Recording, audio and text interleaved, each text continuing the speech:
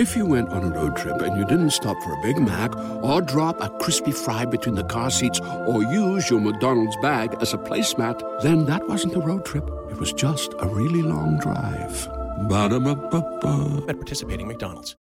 A special thank you to our sponsor, Frame Philly, for their hospitality and divine service. Join V, Ryan, and the entire Frame staff at 222 Market Street every Wednesday through Sunday for dinner, weekend brunch, nightlife, and private dinner parties. You can find them online at Frame PHL or by phone at 267-266-9124. A new Sixers arena in the heart of Market East is in the works. You can visit 76place.com to learn more about the project, get updates on progress, and sign the pledge to support the arena proposal. You can also follow on all social media platforms at 76Place. Now let's get into the show. What up? We back. The realest podcast ever. We're here on location today at the beautiful Frame Philly here at 222 Market Street in the heart of Old City. I want to give a special thank you to V, to Ryan, the owner, for allowing us to utilize the space today to conduct this conversation, this interview with a very, very, very special set of guests. One returning, one here for the first time. And today's guest is a serial entrepreneur, CEO, father, husband, and a leader of industry. His holdings include real estate, alternative investments, aviation, mutual funds, REITs, and now sports franchises. His company, Campus Apartments, represents one of the largest providers of off and on-campus housing at over 80 universities nationwide. And his other company, FS Investments, has over $35 billion under management. In the world of sports, he is partners with the Philadelphia 76ers, New Jersey Devils of the NHL, and Crystal Palace FC in soccer. He is joined by our brother, friend to the show, and community leader, Pastor Carl Day. TRP Nation, let's give it up for Dave Adelman. This is a huge moment for us today. I want to say thank you, Dave, for joining us, and Carl for making this happen and putting it together so that we could be here today.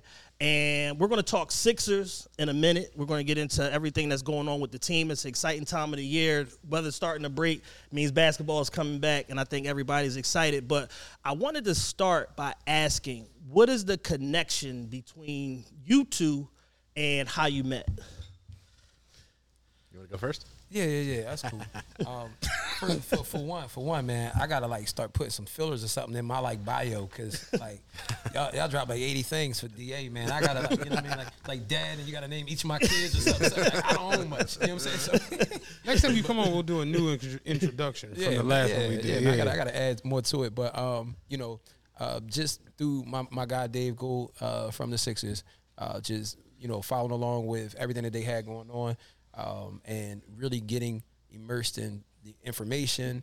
I really wanted to go ahead and become a part of this journey with them.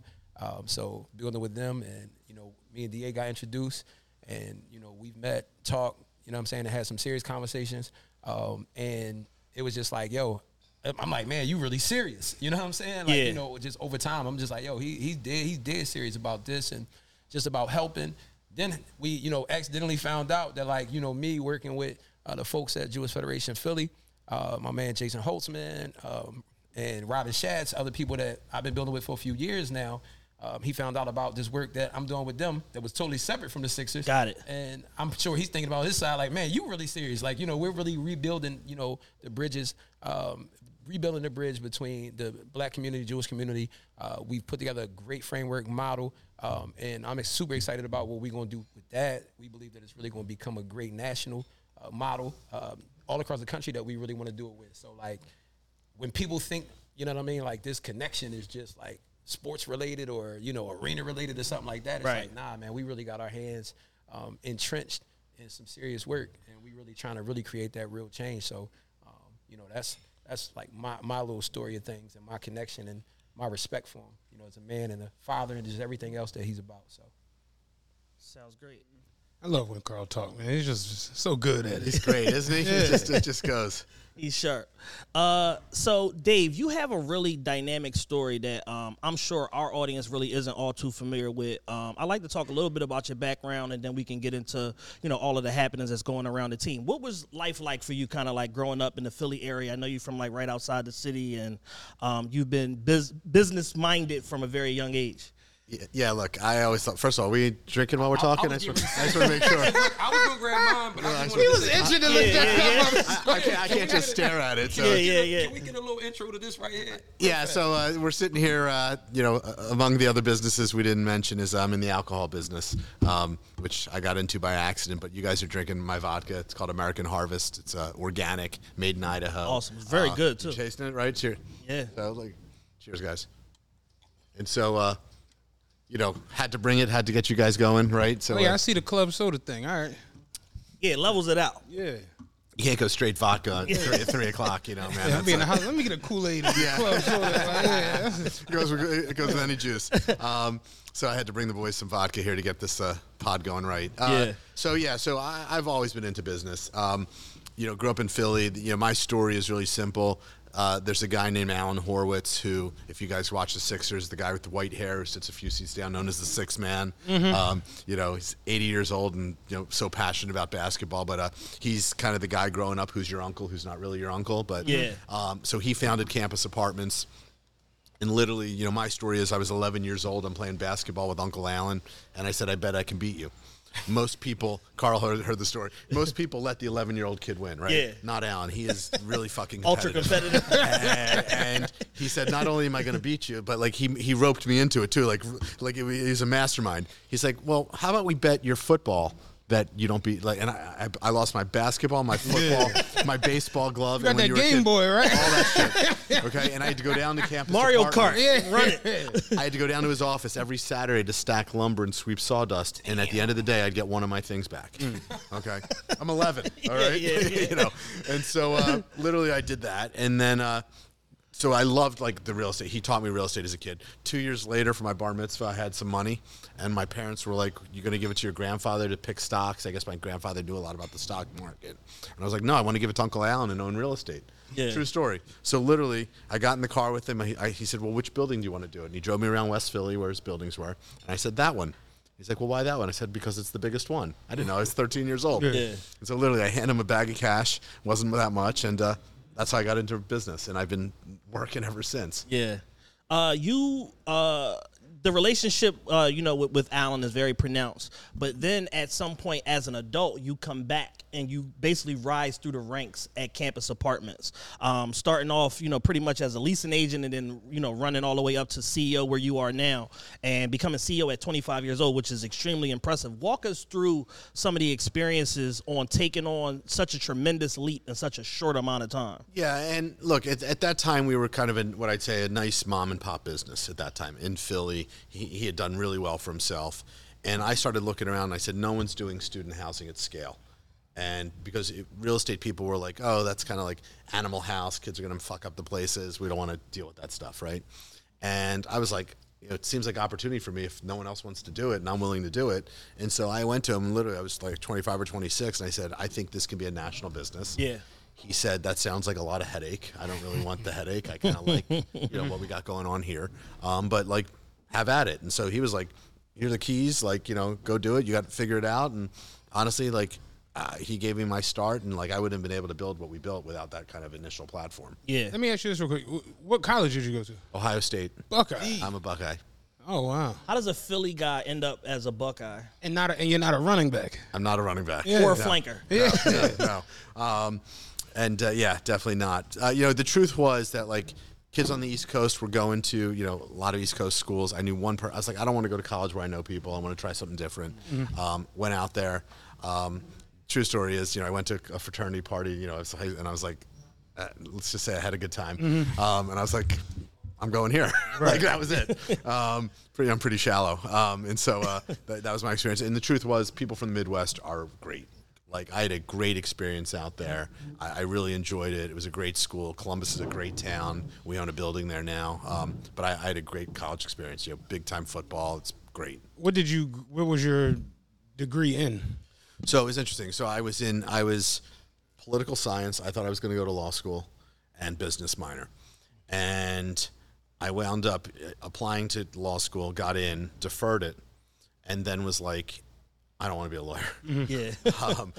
And if you know me, and guys here, I'm looking at DG who knows me. I have ADD and OCD. I can't study for shit.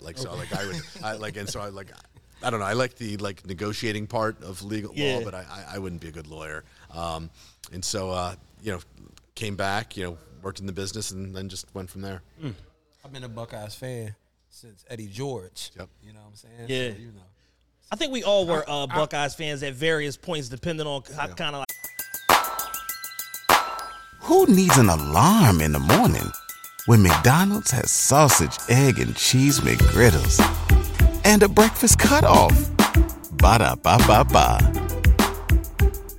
Like who goes there? My college allegiance jumps around. I said last year I want to go to one of the games when they play Michigan. It's a great game. Yeah. That is like the game to go to. Yeah, that's why I want to do that one. DG told me he's taking me. DA told me he's taking me. Yeah, we got to go I'd together. like to I'm gonna run a trip out there. We'll get out there. Yeah, I'm not doing nothing. So I'm available. Yeah, nah. It's in Michigan, so it's gonna be cold. It's always Cold. Yeah. No, you can't be a Buckeye. That'd be like us going to an Eagles fan going to a Dallas game. You don't show up there, or Dallas fans come. Yeah. So I don't go to Michigan anymore. I've learned my lesson. Ann Arbor gets crazy. But I'll tell you what's been fun in college football. My daughter goes to Boulder. Oh, Coach to where? Boulder, Colorado. Okay. Yeah. So it's been fun watching Coach Prime. Yeah, apparently, right now, I liked one too many Deion videos. My whole feed is on Instagram is Deion right now. Me too. Everybody's feed is all I this. preached in sunglasses just to support Prime this Sunday. I'm like Colorado fan too. That's my second team. Yeah. People would say. So let me ask you this, Dave. How did you scale the business? How do you go from this regional mom and pop business? I know you started with UPenn and got that really, really developed and pronounced. And how does this turn into this behemoth that it is now? What I learned was real estate's real estate, but what made us special at Campus Apartments was our people and how we treated people. Got it. And so I was like, how do I replicate that kind of like family atmosphere or team? I kind of say like, we're not a family, but we're a team, right? That's probably the best way to describe your work colleagues, right? And how do you make sure that team works when you can't coach them every day? Right. You coach, there wasn't Zoom back then, right? To coach them, you're calling them up and reading a piece of paper, and that's it. And so I think for us it was like, how do we instill culture? How do we get people to treat people the same way that we treat them there? And then like, hey, how do you build a brand, right? Consistency, quality, things like that were really important to me. Yeah. You are a serial entrepreneur. We kind of alluded to in the beginning, a bunch of different investments, holdings, ventures in different industries. What consistencies or inconsistencies do you recognize from industry to industry that has made you so successful? Well, one, I'm not afraid to fail, and I think a lot of people are. Mm-hmm. We talk about that a lot. Literally just talked about literally that just talked about it last Right? week. A lot of people won't. They get paralyzed by the what if, and I'm like, why not? Yeah. Okay, so there's a big difference. And so for me, like, I'll take the chance. But, for me, what do I look at? I look at a market segment that says, what's like, has this been done before? Has it been done well? Can it be done better? I mean, honestly, you'll laugh, but like, why am I in the vodka business when Tito's sells 10 million cases a year? They're the number one U.S.-made vodka. Yeah. The next biggest one sells, maybe 150 to 200,000 cases, like right. such a minimal amount. And I was like, you know what? Someone's forgotten about this category, right? So I'm going to go where other people don't. And so for me, it's all about either A, is there someone in the business that I can count on who's a proven leader? Kind of like I was saying, I bet on the jockey, right? And so like, what are they bringing to the table if I'm backing them or partnering with them that I don't have? It's because it's got to be something different. Right? Got it. What core competencies do you possess that you feel like may separate you from other CEOs and executives? One, I'll work harder than anyone. I'm not smarter than everyone, but I'll work harder. Got it. So like, when you realize that you're not the smartest guy, but you're the hardest working, that like you'll find a way to figure it out. Yeah. So like, I will outwork until I get to the right answer. How has that work ethic helped you out in your role with the Sixers? You'd have to ask my man David Gould over here, who DG over there chilling. DG in the cut. Yeah, so DG, you got to pour a glass, man. Go get. We got to let him come here and pour a glass. We gotta. My man, like, y'all got to look out for DA's book, man. You know what I'm saying? Not only is he like super CEO and everything else, man, but he got all the quotables in the world, man. You know what I'm saying? Don't worry about the what ifs. Ask yourself why not. You know what I'm saying? Like, I'm holding on to some of that. I'm available on Sundays, man. Okay, I got a replacement. There it is. Do a guest spot. Yeah, guest preacher. There we go. Let's go, DJ. Pour yourself one. You're coming. And so I lost track. See, I told you I have bad ADD. I told you I have bad ADD. Oh, what the work ethic with the Sixers? Look, I'm fortunate to have two great partners in Josh Harris and David Blitzer, and we have a great CEO in Tad Brown, and all of us are just. How do we do what's best for the team, for the city? Right. I say this all the time, and I think everyone agrees. Like the Sixers are like not our team; it's the city's team, right? And how can we just be good stewards of that and do right by the city and our fans and our players, right? And it's not easy to make everyone happy. Absolutely. I tell everyone like owning a sports team is great when you're playing well. Okay. Especially in a city like Philadelphia. Right. In Philly, it's not great when things are not going well, right? Yeah. But like that, you know what? In every business, your customer should hold you accountable, right? It doesn't matter what the business is, but if you get complacent, that you deserve what's coming to you. So, like, I love our fans. I love that they hold us accountable. I love that they have high expectations. And, like, we're all going to work really hard to give them the best product we can. Yeah. Question for both of you. We're operating in an era now where DEI, diversity, equity, and inclusion, has come to the forefront in most business conversations. What are the two of you doing separately and together to ensure that DEI is a firm part of your business and communal efforts? So, for me, man, y'all know I don't stop working either. You know what I mean? And me and DA got a lot in common, except money. Like I'm poor, so and hair. Man, you got right. plenty of it, man. So that goes to show you, man, the stress, man, you take on, man. So, but now we're a lot alike in the areas of the fact that like how hard he speaks about how he works in his industry, but as well as I do in mine. You know what I mean? And I say it humbly, but it's not a lot of pastors that work harder than me, like in this country. But diversity. Equity is huge for me, being in various spaces, whether it's political, whether it's corporately, and just even on a day-to-day, dealing with, people in our communities. So dealing with that issue of diversity, talking about how do we bridge those gaps between those who are newcomers in our communities, how do they really forge and, foundational relationships with people who've already been there. Yeah.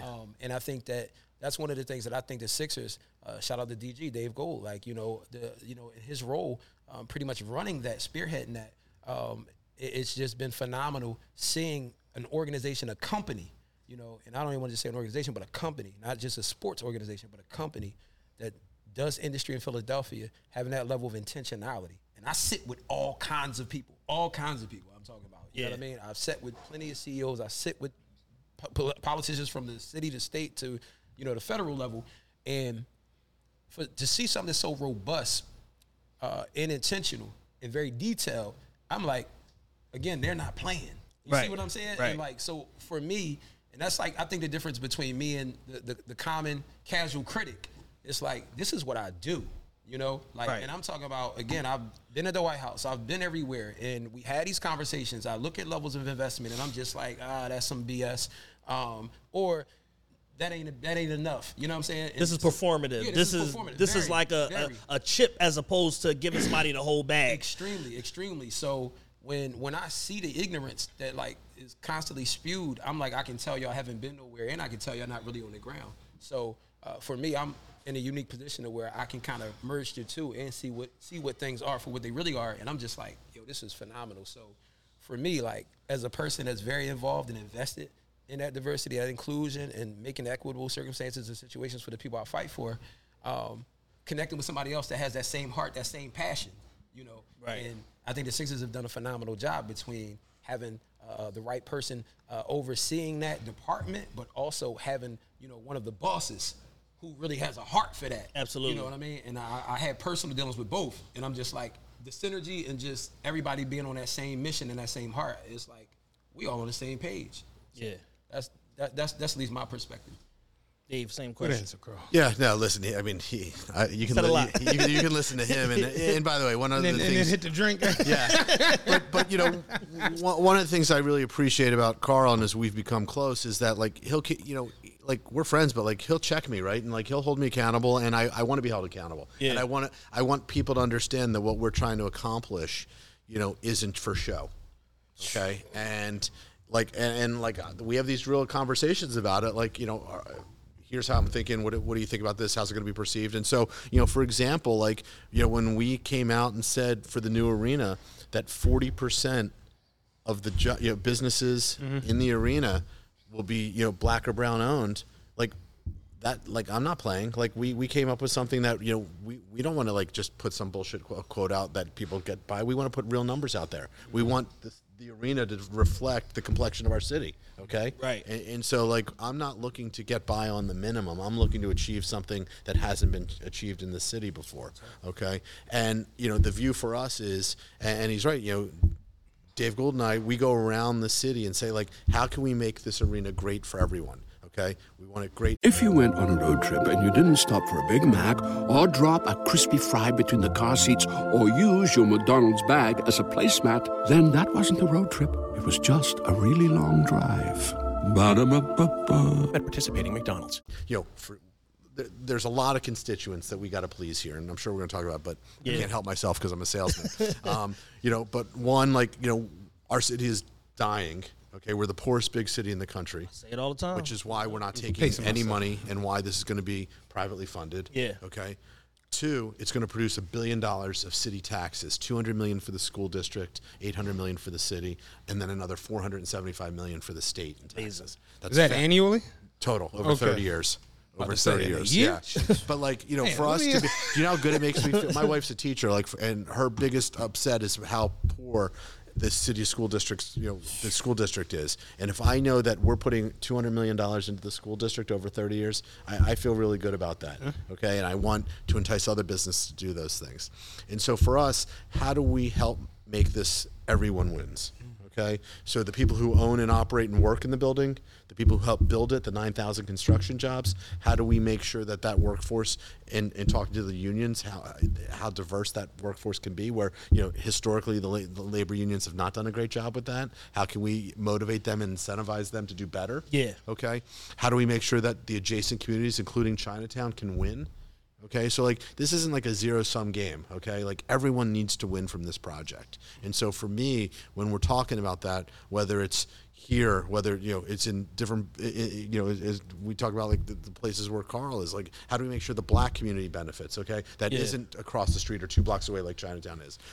These are all points on the board that we need to hit, right? Right. And so for me, we're driven by doing the right thing. I think you're going to, no matter what, you're going to always have detractors.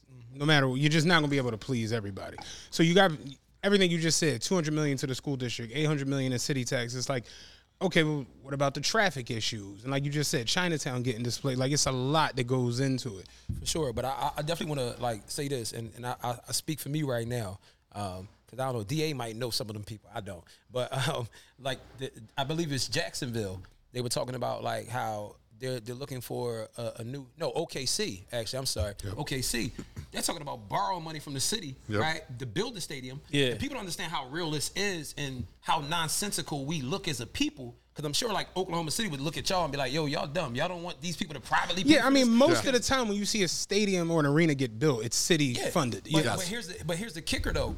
A lot of that money that they're taking and borrowing would come out of programs that's essential to a city. Right. So as somebody, it's not new money that they're creating. Yeah, they're diverting it from somewhere else. We found 150 under the mattress there. And that's what makes this so historical and just, different. It's a unicorn because not only is this bringing money to the city, again, other arenas and whatnot, they end up, and I'm going to tell you this right now, the truth of the matter is some of the most essential programming that people don't deem to be necessary, or that pretty, that's where the money comes away from. You see what I'm saying? Yeah. So where our communities still struggle the most at because that type of money is kicked out first. So, again, that's why this thing, people can't play with this. Because again, we're seeing it in real time. People will tell you about how much of a disaster this brings to cities. When these people are borrowing all kinds of money and they're killing programs, but this right here is actually kicking out more. So again, people need to get in tune with reality and see what's going on. It's interesting because we had this conversation maybe 4 years ago because me and him travel a lot. We go to a lot of places, and one thing I noticed about going to more modern cities, Philadelphia's an old ass city for sure. And when you go to more modern cities, like you go to Memphis, FedEx Forum is across the street from Beale Street. When you go to Phoenix, all their everything is there. And for years, we would always say, the sports complex is just so out the way. And it's when you leave there at the end of the night, because we go to Sixers games all the time, you leave and it's just this is it. Is it? So here's what I say, okay? Number one, absolutely like having football and baseball there makes sense. Okay. 28 out of 30 NBA teams have a downtown arena. Exactly. Right. We're going to be number 29. So I say to everyone, like Philly, like kind of an old Like city. Madison Square Garden is right on 34th Street. Well, but like I say it this way: if I was proposing the first urban arena in Philadelphia, this might people would say I'm crazy. Right. We're gonna be number 29. Okay. Like we've given everyone a chance to understand what it does in the environment and the vibrancy that it brings. And so for us, like for this, putting it where we're putting it does three things for us. One, obviously, the other stadiums all got free land. We're paying for our land. Yeah. We're helping out a mall that's too big, that's struggling. That gallery's been there for, we're all Philly guys. It's too big. I used to been work too there long. as a kid. So you understand. So we're New gonna Gallery is not doing well. it's not doing well, so we're going to cut that down in size and take a third of it and make it, number two, it's on top of the busiest train station in Philadelphia. And then number three, we're not displacing anyone. Right. Okay? And I want everyone to hear me. So zero displacement. Zero. We're taking one box and building another box. Well, we will not people displace. who are on Market East, but that's a whole nother No, story. you mean the tenants in the mall? No, like the people on the street. The street tenants. They're getting displaced. I'm hoping we can help, all that, that $1 billion of tax revenue can help create some programs for that. Okay? I mean, that's the hope. But That's interesting, though, that you say that, because the conception, or the perception, rather, is that everyone's getting displaced and everyone's getting thrown out. we're not displacing one business or one building in Chinatown. Okay? We are taking the interesting. mall, knocking the mall down. We bought the Greyhound bus station. They had already left. Yeah. Okay, we didn't kick They're them on market now. Yeah, but we didn't kick them out. They had said they're leaving. Yeah. So all we're doing is building on the site of the mall and the Greyhound bus station. That's it.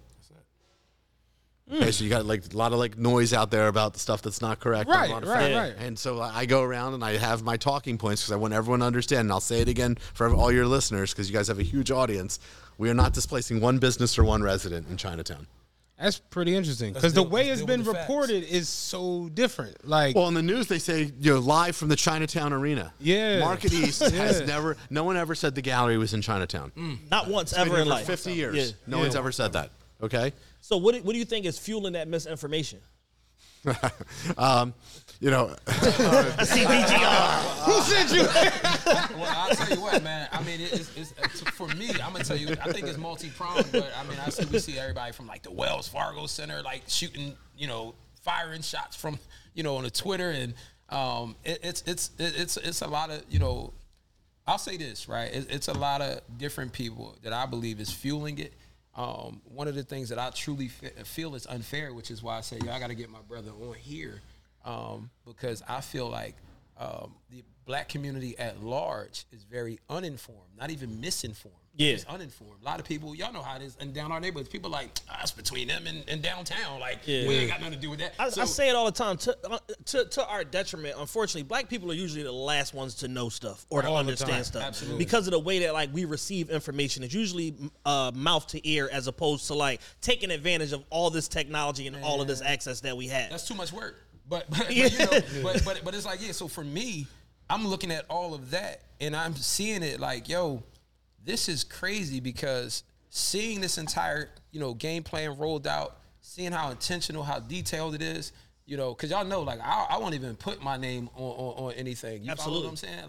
So It's wild, though, because what he just said, we're not trying to be the first. We're trying to be the 29th. That's it. And now it makes me really think of every arena I've gone to where And it's you walk out of the Mavericks Arena, the W Hotel is right across I the street. stayed at Epic in Miami. go out to Miami eat Heat before Arena or is right after. there. Like right now, I tell everyone that before I became the owner, I'd leave with 2 minutes left because I didn't want to sit in 45 minutes to get out of the parking lot. Now I got to stay till the end, which is fine, but I'm stuck in the same traffic.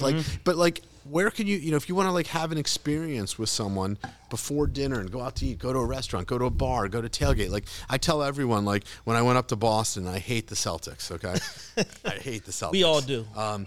We all do. But when I went up there, I think you speak for the room. I'm walking in through the arena. I'm like, holy shit! Guess what? An arena built on top of a train station. Okay, and guess what? The way they pregame and tailgate is going to the bars and the restaurants and spending dollars and fueling the economy. Yeah. That should be us. Okay, and so our games are over at 9 or 9:15. It's easy to go out afterwards and go have dinner, go have a drink, Absolutely. go entertain. That fuels the economy. That brings back our city. Yeah. You wouldn't think it'd be that much pushback on it. You know, yeah, I think there's a couple of forces at play here. DG's giving me the eye because he doesn't want me to. But look, one, I always want to be sympathetic. Yeah, so Carl preaching Sunday. You can get the live stream at culturechangeandchristians.org. DG's always like, you guys want to run, you want to run by your tweets before they go out, But no, so I think, here's also a couple things, and this is actually in a serious note, like. There have been bad things that happen to Chinatown, and I think they need to be acknowledged and understood because I didn't understand it. My guess is the black community didn't understand it either. But like when the Vine Street Expressway was built, in the 1970s, it cut through their neighborhood. Mm-hmm. Yeah. Like literally, like eminent domain, like row homes were across the whole thing, cut in half. Yeah, 95 through Upper Lock. Right. So like that happens, right? Then the convention center gets built in the 1980s, 1990s. Eminent. Everybody loves McDonald's fries. So yes, you accused your mom of stealing some of your fries on the way home. But the bag did feel a little light. Ba-da-ba-ba-ba. Domain, people get kicked out, okay? And then all of a sudden, like the rear of the convention center faces the community, no engagement. Then in 2000, they were going to do the Phillies ballpark downtown. Mm-hmm. Same thing would have happened. So like I understand that they've gone through things, okay? They built an arena in Washington, D.C., they used eminent domain and decimated the Chinatown community there, okay? But, like, this is not that. Mm-hmm. That's why I come back to the facts, which are we're taking a mall that's not doing well. Right. And taking one entertainment complex and creating a new entertainment complex. That's it. Yeah. Yeah. Because I'm not going to front. I was on the side where I kind of thought it was going to knock down certain buildings. Yeah. Salt and pepper chicken was out, like just a lot of things. What we gonna do at 3 in the morning, DA? Right. So it's like knowing now that it's like, oh yeah, the mall makes total sense. Like and no one, like you said, ever said the gallery is in Chinatown. Correct. Yeah, not once. Let's rewind a little bit. How did you even get involved with Harris Blitzer Sports Entertainment? So, I've known those guys for a long time, okay? But my best friend's a guy named Michael Rubin. I was about to say, Rubin, right? Yeah, so we've been best friends for 25 years. I was going to say, you guys are literally from, like, the same area, right? Same area. We're the same age. I'm 3 months older than him, so he likes to say that I'm older than him. Big bro. Right. But we've known each other forever. Yeah. And by the way, when the Sixers were for sale originally in 2011, we were like, yo, we should go buy them. Wow. Except for one thing. We didn't have the money, so we didn't buy them. Was there anything that you knew in? When did he come in? Like 16 or 15? So he actually wound up putting a little bit in with those guys. So what do you know now about sourcing money and venture capitalism and pooling money that could have got you the team then if you had that information? Yeah, I think. Look, could I have put a group together? Absolutely. Yeah. But I was also building the credit business we had. He was building Fanatics. Like, okay, it was a bad. Like, I just couldn't. I was focusing on building my business, so I don't look back and regret it. But point is, he had to sell because Fanatics, his company, got into sports betting, and you can't conflict be in conflict of interest. So that's when I bought his piece out. And so after Josh and David, then I'm the next largest owner. And, awesome. Being the Philadelphia guy has been great. Yeah. That's dope. Passion aside, speaking strictly from a business standpoint, as a serial entrepreneur and investor, what made the Sixers an attractive investment, or is it all passion? That's a great question. I'm just trying to go. I mean, listen, like it's your hometown team, right? Like I think when I look at deals, and I'm looking at stuff, and you're looking at economics, like there's always like the fun factor in any deal. Yeah. So the fun factor to me outweighed, look, the truth about sports is, like I'm never going to sell this. Okay, what happens between now and when I die, I don't know if it's going to make money, lose money, but for me, hopefully it's worth more, someday than it is today, right? And that's the bet I'm making. So you're like the Jerry Jones of the NBA, right? Like Jerry Jones, he ain't selling the Cowboys. Yeah, and look, I think you see that with most the Kraft family owns the Patriots and others. Like Jerry, you can get $12 billion. I mean, that's cool. That's cool. What's the valuation? I ain't never gonna get it. No matter. What's the valuation? That's cool. Yeah, that's cool. That's definitely dope. I will say this though, to y'all question earlier, I feel like what's also important, man, and just to y'all listeners as well, because as DA said, man, y'all got a big following, man, and it's very important that other communities are heard. this is a project that benefits so many people Absolutely. citywide. You know what I mean? And it's like we're really not hearing from all communities in Philadelphia. Yeah. You know what I mean? So like that's why like my mission throughout this, it's not a us versus anybody and anything like that. But like, man, the people that I'm serving, the brothers that I'm saving, spending the time in them streets and them corners and doing the things that I do that really damn near put my life on the line. And my wife is texting me like, yo, why are you going down there? And it's like, y'all know, well, you know me, Chad. So like, last thing I worry about somebody doing something. Yeah, I know you know you. But yeah, you know me.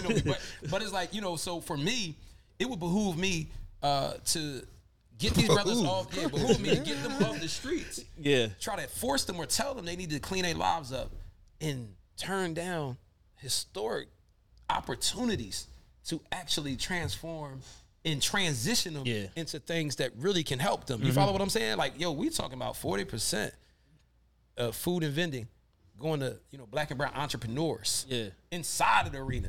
You follow what I'm saying? And so it's like, for any detractors or anybody that's really trying to stir up anything, you know, what various communities should be doing, you know, is like saying, well, what else would you have to replace all of this equity, all of this support, thousands of jobs, union labor jobs? Like, what else would you have in place if not this? What else? You see what I'm saying? And if you don't have an alternative, like, you should not have an opinion. And that's how I feel. I'm not speaking for me. I ain't speaking for D. I'm speaking for me. I ain't talking about 60. I'm talking about me. I've literally posed that question on the show when the initial announcement was made, and there was like a press conference, and we saw you looking very dapper at the press conference and talking and everything like that.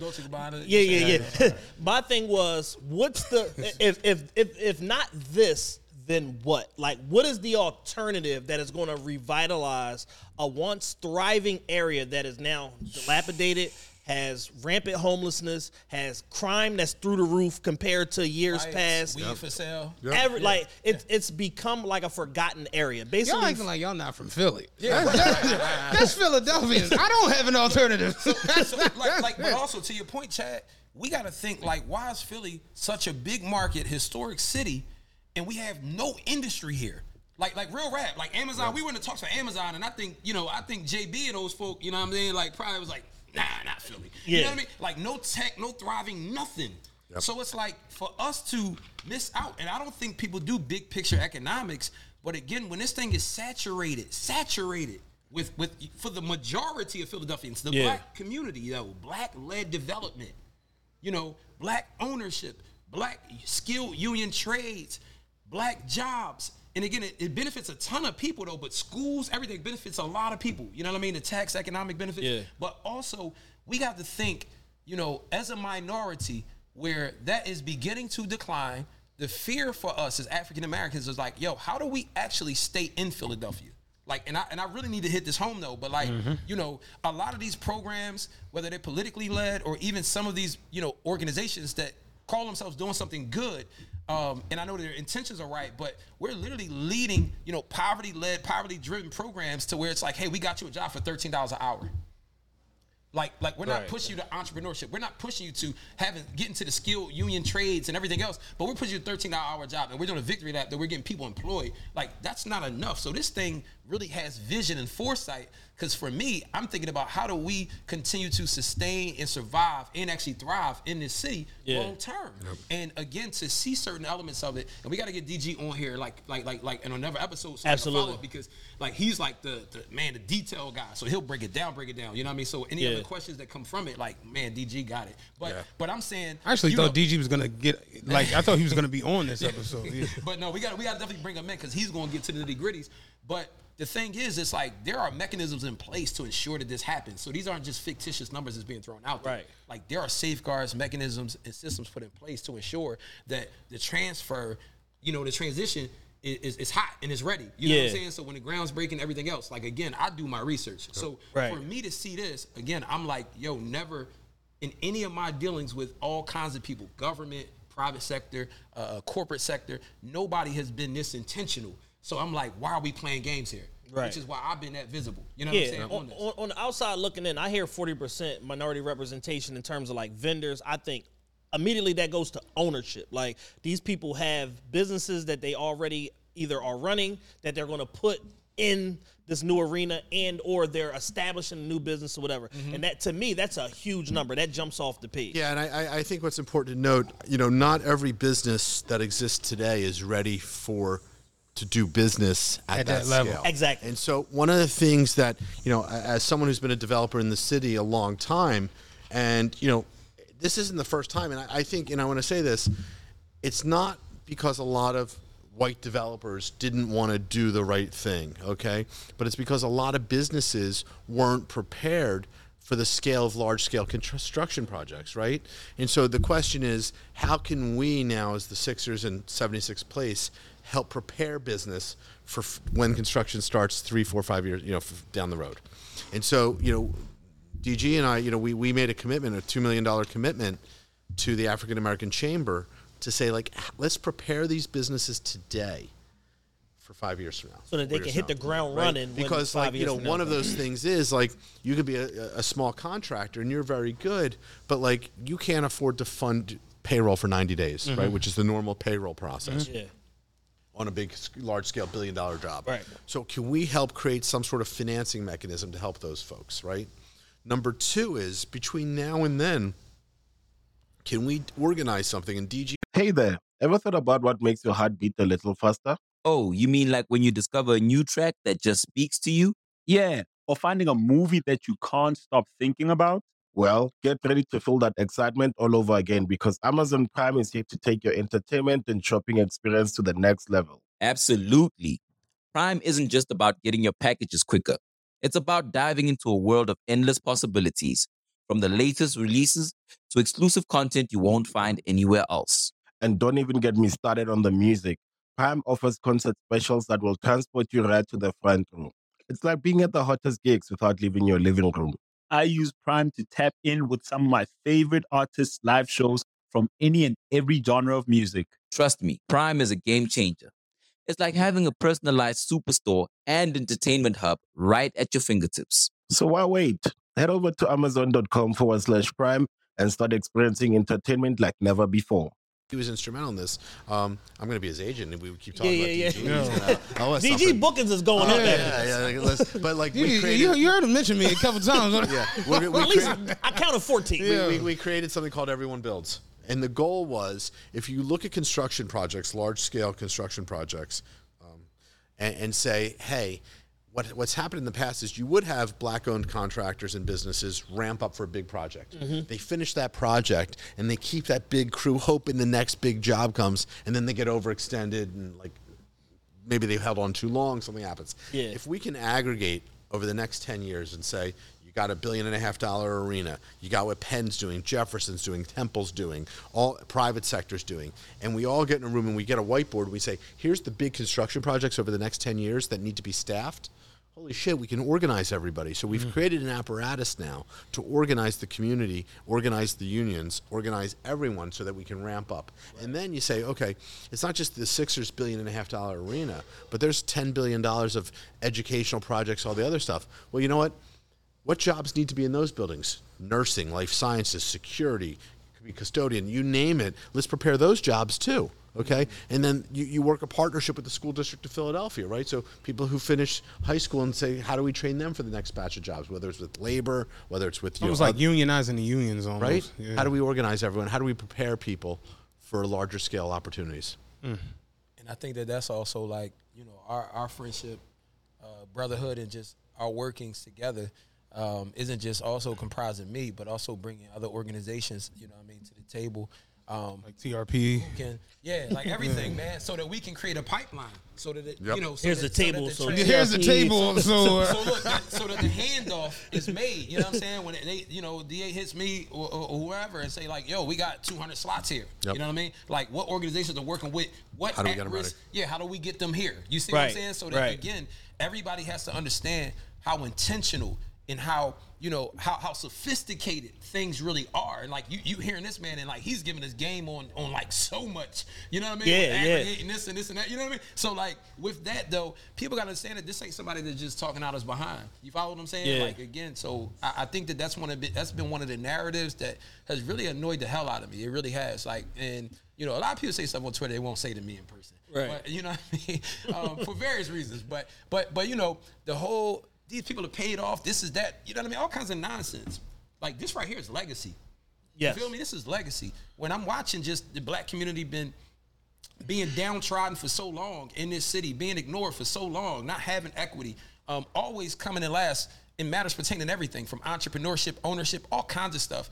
And again, like, you know, greater than any grant, support, or whatever, for me, is being able to say, like, look, man, when it's said and done, I was able to say, yo, I was a part of something historic that really brought about thousands of jobs, that opened up the door for people. Because listen, I'm telling you right now, I'm not about to create a food and beverage business tomorrow. So like, I'm not about to say, DA, yo, put my chicken and waffles in there. Like, I ain't got time for that. You feel what I'm saying? Carl's chicken and waffles sound good, though. I ain't gonna hold you. It do, you know what I mean? But I ain't got time for it. But so, Pass this crunchy chicken.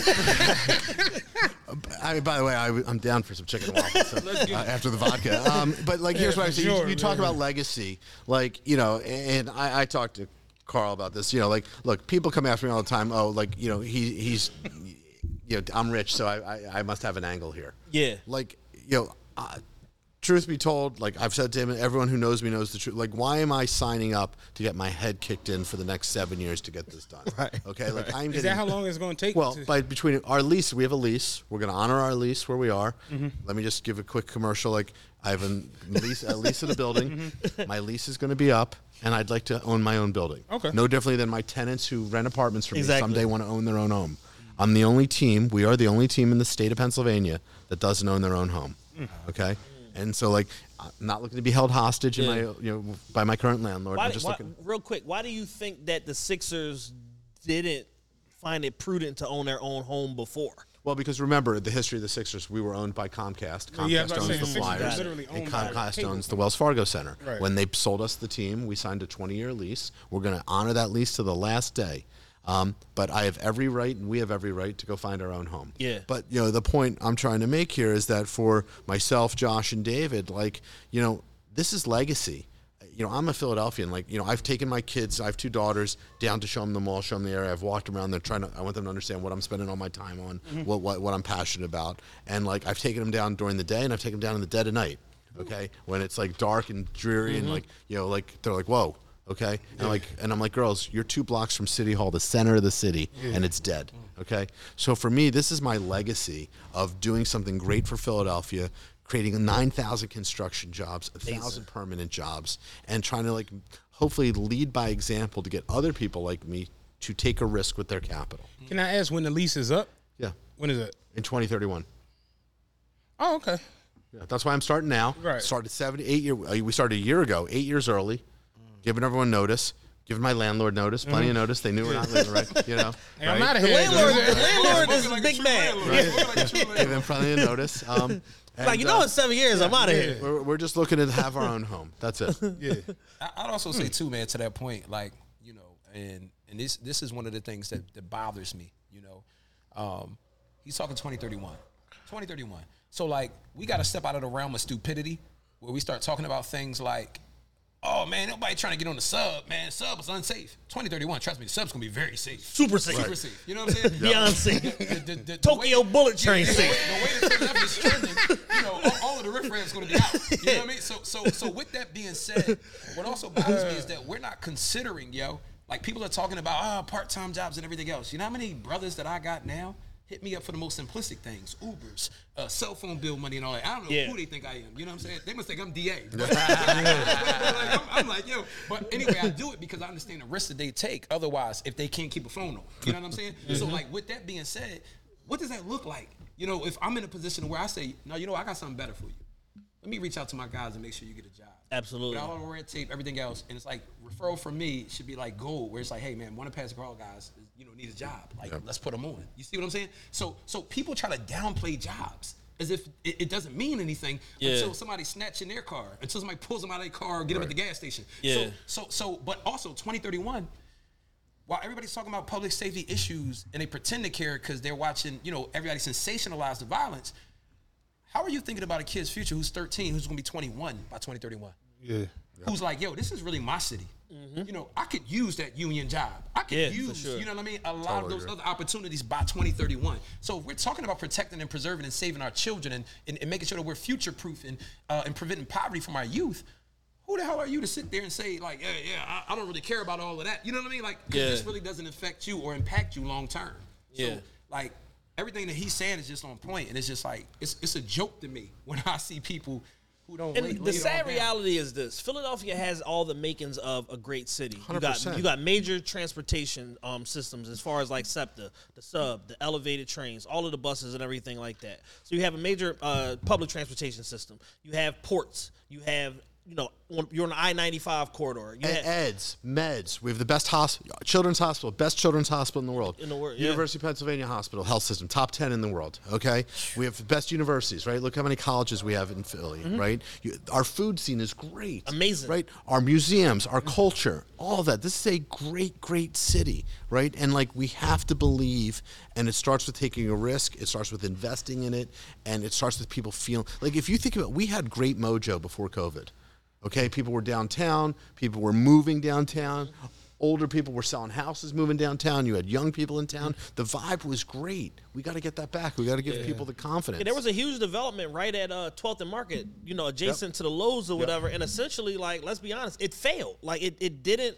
Like, COVID pretty much eradicated it. They had to move the Wawa out of there. Wawa left. They had the pub license. They were supposed to basically start doing like a pub initiative there and everything like that. They cut that they cut bait and got out of there. That Iron Hill Brewery's not through, and the Hard Rock Cafe's not thriving. And it's just one of them things where it's like, it's very admirable to see one of our sports franchises take the initiative to really invest in the city, create all of this opportunity, and there's still a huge amount of pushback. I used to question it, because I used to drive the bus, and I used to come up and down Market Street. I used to drive the 33 and the 48, and I always would question, like, what it is. Like, the second you wrap around City Hall and hit Market East, like, it's almost like this force field comes, and it's just. But just think like, back, what happened 100 years ago.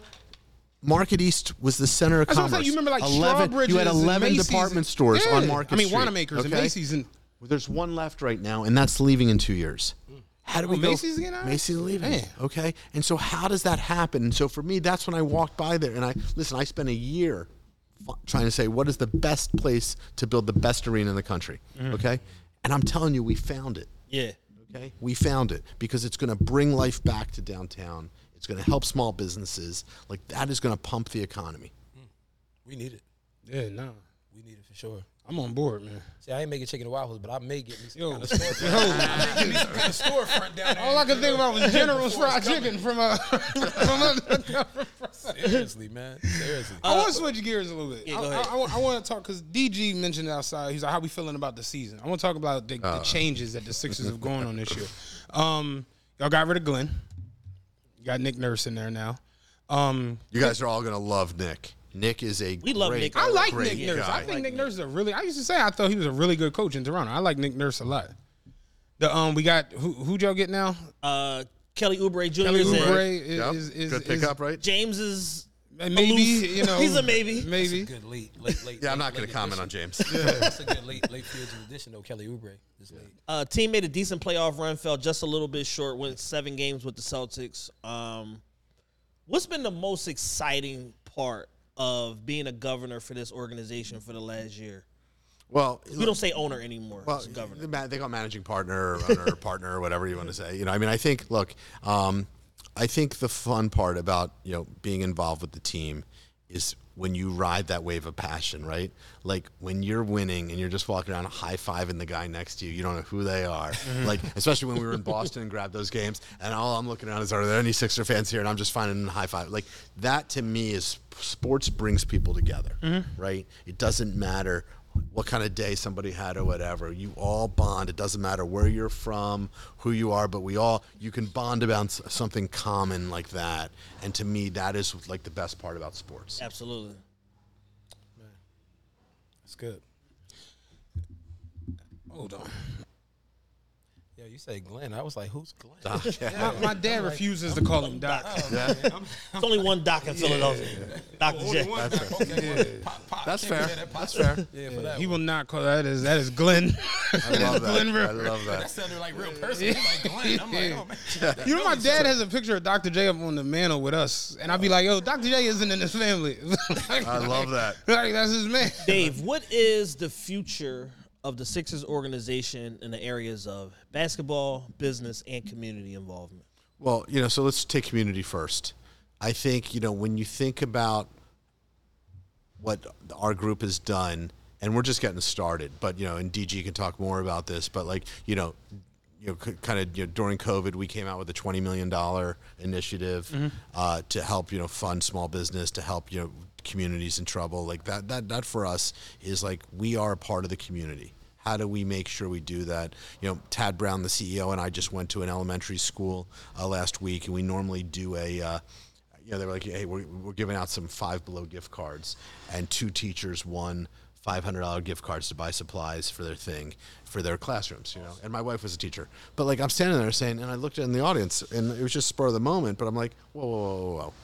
How many other teachers? I grabbed the mic, okay, and I said, how many other teachers are there? And they said 35. I said, I'm buying all you $250 gift cards. Like, they have the same needs, but like, and I think that goes to the culture of what the Sixers care about for the city. They care about our fans, like, and we want this to be the community's asset. And so, the future is. Yeah, not to cut you off on that, but I just want to also highlight that to where you are, because some people may listen and be like, oh, $250. Why are they giving that to the teachers? People don't understand how many teachers put Amazon wish lists together before the school year. That's right. You're talking to somebody whose mother was a teacher. I watched my mom spend mad money at Trying to set their classrooms the store up used to be and all called Becker's. I watched my mom go in Becker's and spend hundreds, if not thousands of dollars to get everything for because they don't fund that. They don't fund it. Like, My wife was a teacher. My daughter, my oldest daughter's graduating college. She's going to be a teacher next year. Like, we got to get our teachers right. We got to do something for our education. So, what I wound up doing is we wound up having programs at 3 other schools. And I said, well, I didn't go to all 3, but I said, how many teachers were at all 3 schools? I said, I'm buying them all gift cards. Okay. And like, that's a small thing, but like, we just want to make a difference for the community. So you asked me community, you said as a business. And basketball. Yeah, so I think as a business, I think if you came to our offices, you'd see that we have a great staff. We have people who care. They wear the badge and they wear the logo with pride. They love the organization. We have a great culture.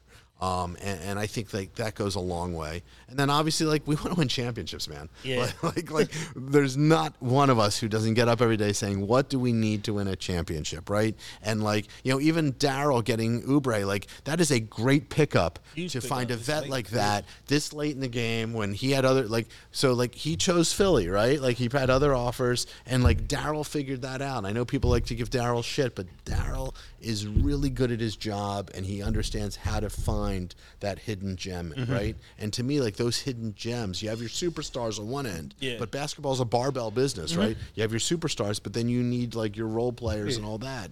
And I think we have some of the best talent in the league when it comes to evaluating talent. Yeah.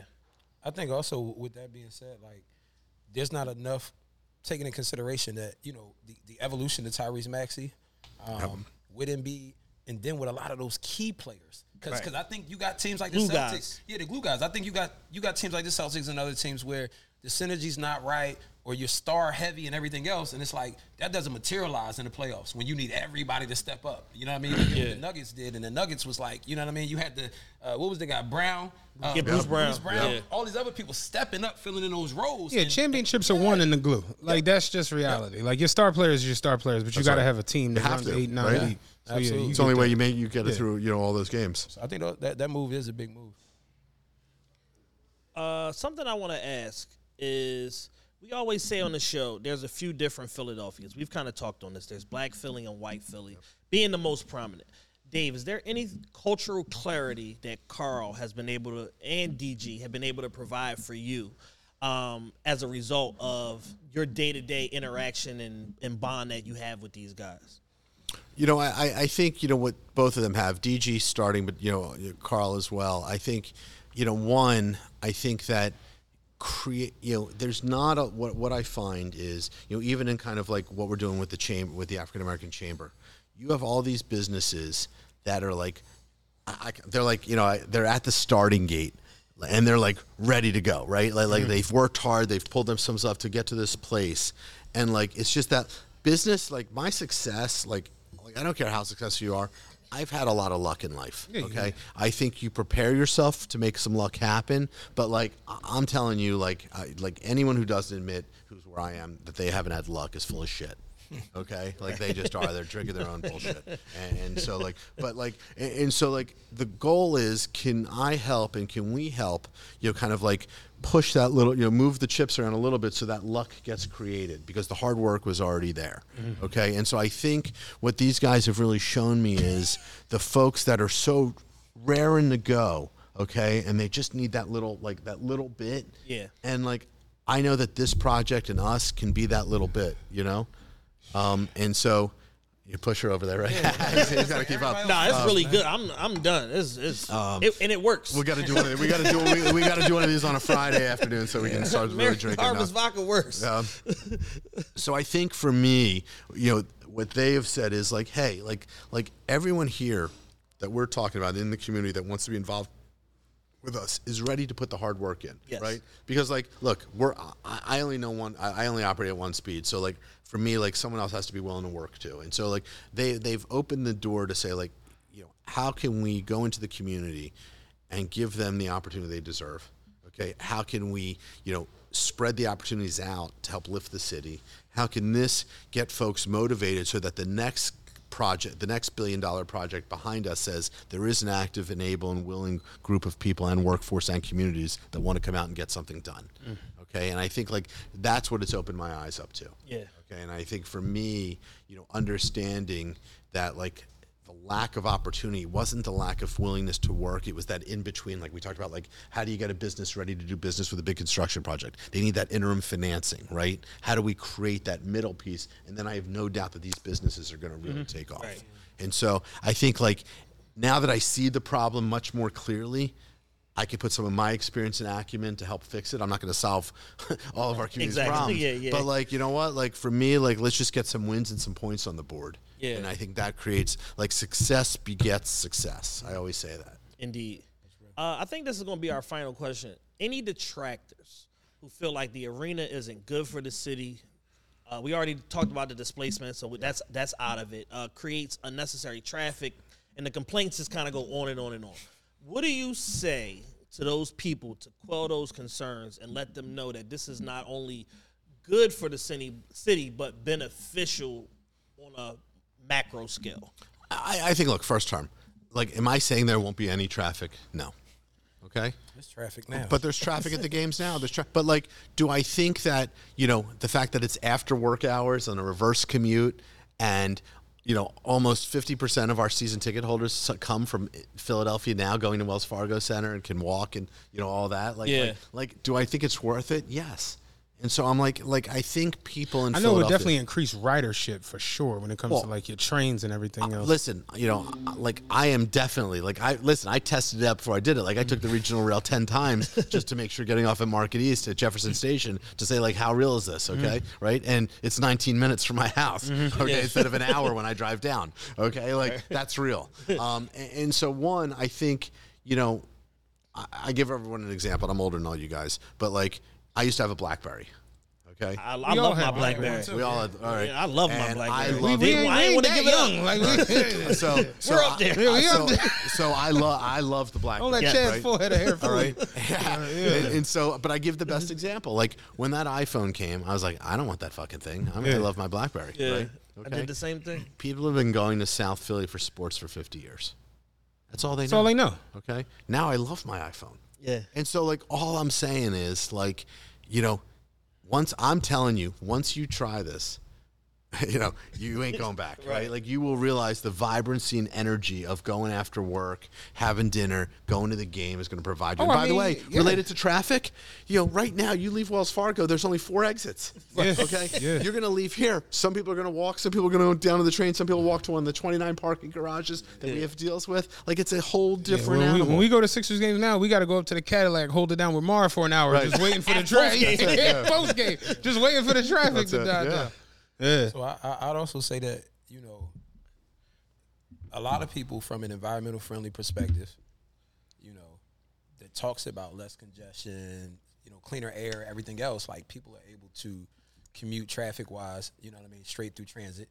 Not to mention, you save a ton of money. You see what I'm saying? Like, even if you don't want to be the person that parks in a lot, you can sit there and say, "Yo, I'm gonna just hop the L, hop the sub," and it's actually more accessible for everybody. Yes, you know what I mean? Like, you know how many black and brown people I've heard that's like, you know, I really don't be wanting to go all the way down near to the stadium. Yeah, you know, well, it's a pain in the ass. You got to switch lines to get down there. You know, for sure. And it's like, you know, you got to know the way to get into the yard down there. That's how you get under the traffic. And also historically, like we want to talk just about, you know, how does it benefit everybody? That hasn't always been a friendly place for black and brown people to go down anyway. You know what I'm saying? Hey, man. So you know, Xfinity Live ain't necessarily. So again, it's like it's inviting everybody from everywhere to get here. You know what I'm saying? And I think that people need to respect that. And to those detractors, again, like I say this, you know, you can be as anti whatever you want and continue to talk bad or down on a thing. To me, any of those people have a responsibility to answer. What are you going to do to create the same magnitude and level of black opportunity in this city? Right. And the reason why I say black, again, because in any major city, they always worry or tend to pay attention to what the majority of a city is. Absolutely. So that has to be, we have to be in that conversation. So if people don't have anything to replace that, any bright idea, because all of a sudden now everybody's a Penn grad researcher and understands economics. City planner, city developers. They understand sports economics. You know what I mean? Everybody has this 101 for dummies thing. So like, what are you doing? My uncle was an architect. Right. So what are you doing to replace that? Because again, you're pretty much taking a crap on everybody who's fighting for advancement in this city. So you got to have something. If you're a detractor, if you're a naysayer, what do you have in store? You know, do you have $1.5 billion of your own to come on and set up shop and to do something different and to bring about these opportunities? Because otherwise, people are just talking. Yeah, no, absolutely. I lied. This is my last thing. There's a 50 million number that me and Carl were talking about. Explain the number and where it goes and who's benefiting from it. You know what? I'm glad you brought it up because, you know, DG's going to give me shit for not remembering. That's one of my key talking points. One of the things that's important when you're doing a large-scale development in the city is a community benefits agreement. Yes. What will that project provide to the community? And the community is a broad-based term. We have offered $50 million as part of the community benefits agreement, which is the largest number in the history of Philadelphia. For any developer to do, okay? And it's one of the largest in the country for a sports team owner to do in a sports entertainment complex, okay? Just to give you an example, you know, when Live Casino was done down there, they gave $1 million. And that's, I'm not throwing shade. That was a big number for them. But we said we want to do something unprecedented in the city of Philadelphia. Okay, and so that $50 million, it's not all up front. Right. It's over 30 years. Yeah. We're going to break it down. We're going to break it down. Little payment plan. We all need financing. But that $50 million is meant to do lots of things, okay? Yes. And so I'll start, it could be things related to Reading Terminal, right? How do we make sure that small businesses there succeed during the influx of, events going on? Mm-hmm. How do we make sure that Chinatown, businesses there, public safety, security, cleanliness, right? To make sure it's clean after games, people feel safe, cameras, lighting, things like that, okay? Affordable housing. What can we do for the city of Philadelphia to help some affordable housing, both in adjacent communities and in other communities, okay? How do we make sure job training programs, okay, to prepare people, all right? And so there's a host of things that we want to do that we want this project to not just be a win for us. And, like one of the things that drives me nuts is people, you guys are only doing this because it's good for the Sixers. Well, listen, I never said it wasn't good for the Sixers, but that doesn't mean it can't be good for the city and for everyone else. I'm the one committing $1 billion plus for this project, okay? But, why can't everyone win? Yeah, a lot of people are very black and white. Like, this side is winning, then somebody's got to lose. And it's like, no, sometimes agreements are mutually beneficial. And that's what we want. So that's the goal right now. So Washington West, Midtown Village, all the businesses there. How do we make sure the adjacent communities in the greater Philadelphia area benefit? Yeah. That's the goal. That's awesome, man. DA, we absolutely appreciate you so much. Thank you for being here today. Pastor Carl, thank you for putting this together, for being present and always, willing to. Stay on you about that Pastor's fried chicken thing. Always being willing to, impart your knowledge and your perspective on these different situations, and being on the front line for not just yourself, but the greater good of everyone in the city, regardless of race, background, or ethnicity. That's one thing I just want to take a moment to thank you, because you always look out for TRP, and that my guys, man. No, like, because you've been on here more times than anybody. You lead the league in appearances. Y'all smart for that. You pass Mitch, you pass Rod, you know what I'm saying. So it's like, you always there for us, and that's dope. Like, I appreciate that. Honestly though, y'all, like, me and DA talk, man. We talk often, man. Probably like, I don't know, we text probably every day. Yeah, every day. Usually at night too. Right. And, I'm like, so like people's perspective of people that like have money and stuff like that. But I can't speak for majority of them. I don't know a lot of people with that type of money. But I mean, like, my man is super, accessible to me, and just every time he say it, like, and I'm telling you, like, what he says, he stands on. So he's like, you need me for something, let me know. Wherever you need me to go, I'm going. Yeah. And I was like, first thing I thought about, because, we talking about listening sessions, doing a lot of different things. I'm bringing him to the block and all of that. But, like, beyond that, I was like, there's no greater platform to get the word out to Black Philadelphians and beyond than my man in them podcasts. Like, this has to be the platform. Because I watch y'all bring thousands of people together during y'all signing situation. Y'all pack the venue out. Like, people love y'all. And I'm just like, this has to be the platform that we elevate, what's entailed. You know what I'm saying? Absolutely. And hear from the man himself. And then we'll hear from the man behind the scenes with all the language, that can break everything down to a science. When everybody gets to talk, I'm like, well, I don't really believe that. Man, DG gonna come here and tear it apart. So like, that's what he do. Right. But so it was nobody better than y'all two for me to really think we absolutely appreciate that. Definitely. The message, I think, is clearer today. Going forward, I think that we reach a specific demographic of smart, intelligent,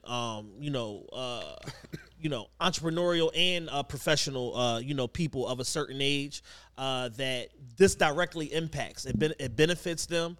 It'll benefit people that look like them and everything like that. And I think that it's a solid conversation that'll be impactful to everybody that receives it. So.